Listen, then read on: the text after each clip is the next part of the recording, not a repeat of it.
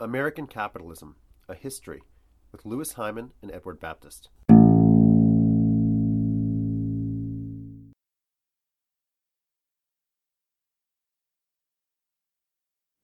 There is nothing more important to an American than his car.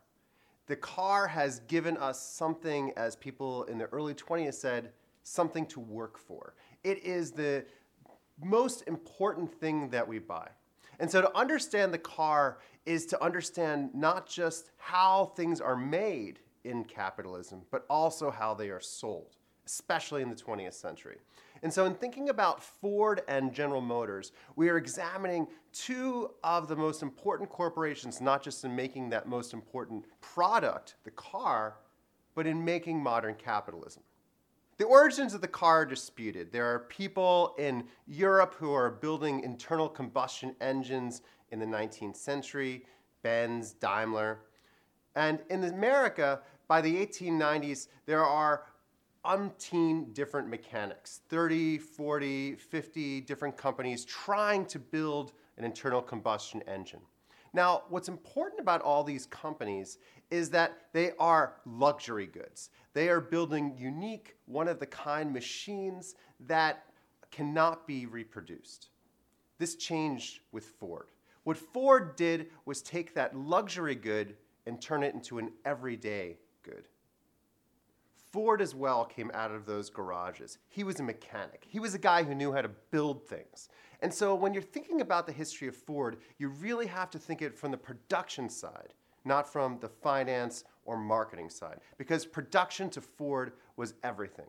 After he started his company with the investment of $28,000 from 12 partners, he never borrowed any more money from the stock markets again. In fact, by 1920, he had taken his company entirely private.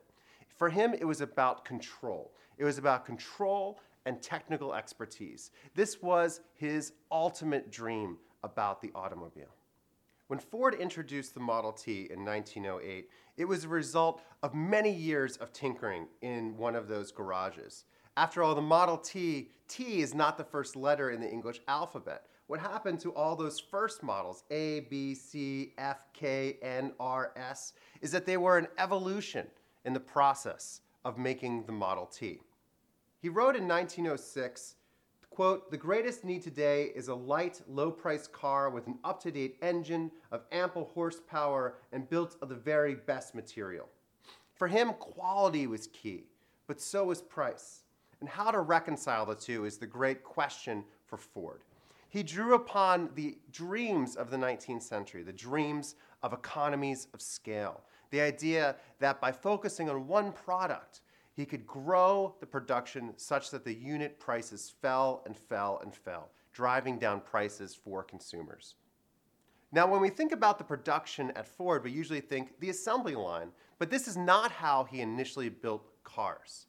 He initially built his cars like a giant garage would have built them, with giant heaps of materials all strung about the work area. And so workers would go to and from these different heaps, grabbing the parts as they needed, assembling the cars on a stand. And though the cars themselves were largely interchangeable, it was still a process that was more rooted in the garage than what we think of as the modern factory. An important transition for Ford then was to improve not just what they were building, but how they were building it. And so what they did when they started to really ramp up production for the Model T was to arrange not just the heaps in the correct order of how they were needed, but the machines that would be needed to make the cars. And unlike other kinds of machinists who focused on being flexible and being able to produce lots of different kinds of machines with their tools, Ford really focused on single-purpose tools so that he and his team of mechanics were not just making cars, they were making the tools to make the cars. This is what he thought would bring about the greatest efficiency in the production of the Model T. This reorganization of space improved production tenfold, but it was really the invention of the assembly line that really transformed Ford's production methods. The idea came from William Clan, who was the head of the engineer department. And in fact, it wasn't even his idea. The idea occurred to him when he was touring a meatpacking house in Chicago. He thought, as he toured the plant, how he saw the racks and racks and racks of pigs being slaughtered on hooks, sliding down gravity slides. He thought, if they can disassemble pigs, then we can assemble cars. Assembly lines were different, though, because they were powered. This is a tremendous transformation.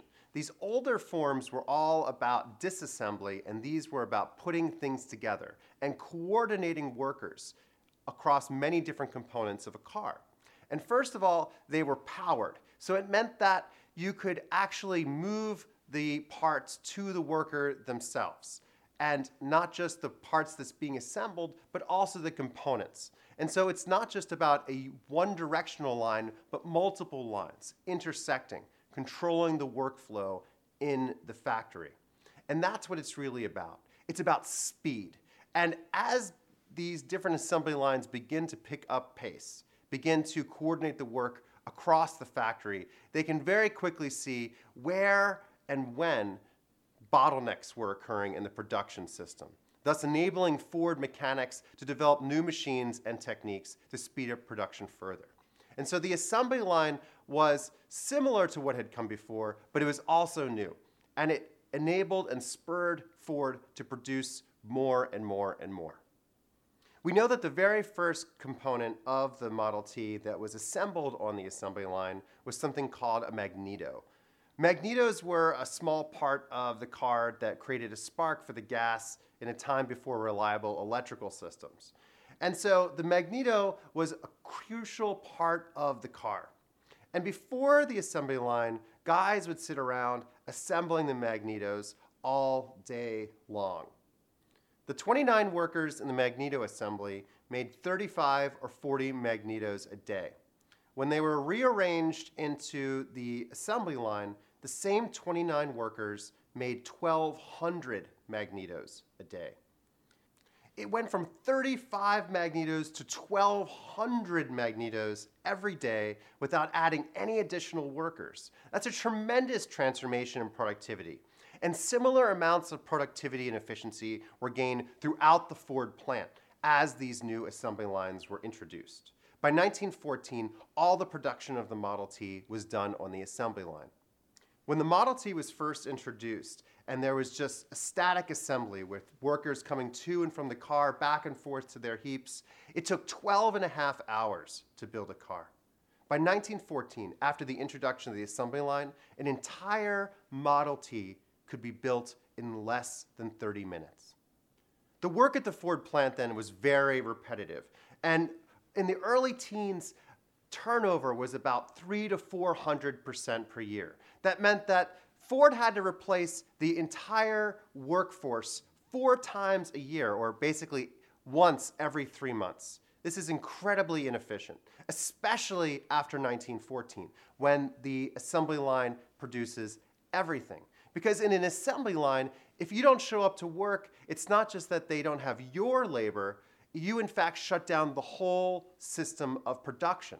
And so what's the choice there for Ford? Either to pay the worker so much that he can never, ever skip work, or give up on the entire factory. And so in 1914, Ford introduces the $5 day, which is about double the prevailing market wage. And the idea here is that no one will ever skip work, ever. People will show up sick, they'll show up tired, and the assembly line will go on. Now, after the $5 day is introduced, of course, it's celebrated as a sign of the beneficence of Henry Ford, of a new era of labor and capital accord.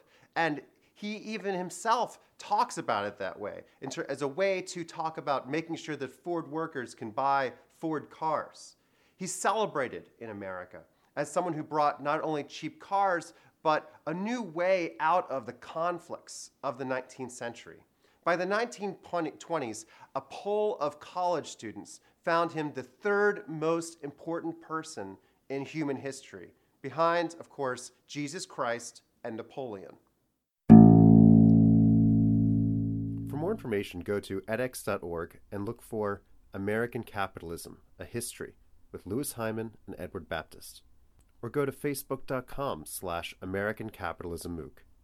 This podcast has been brought to you by Cornell X from Cornell University.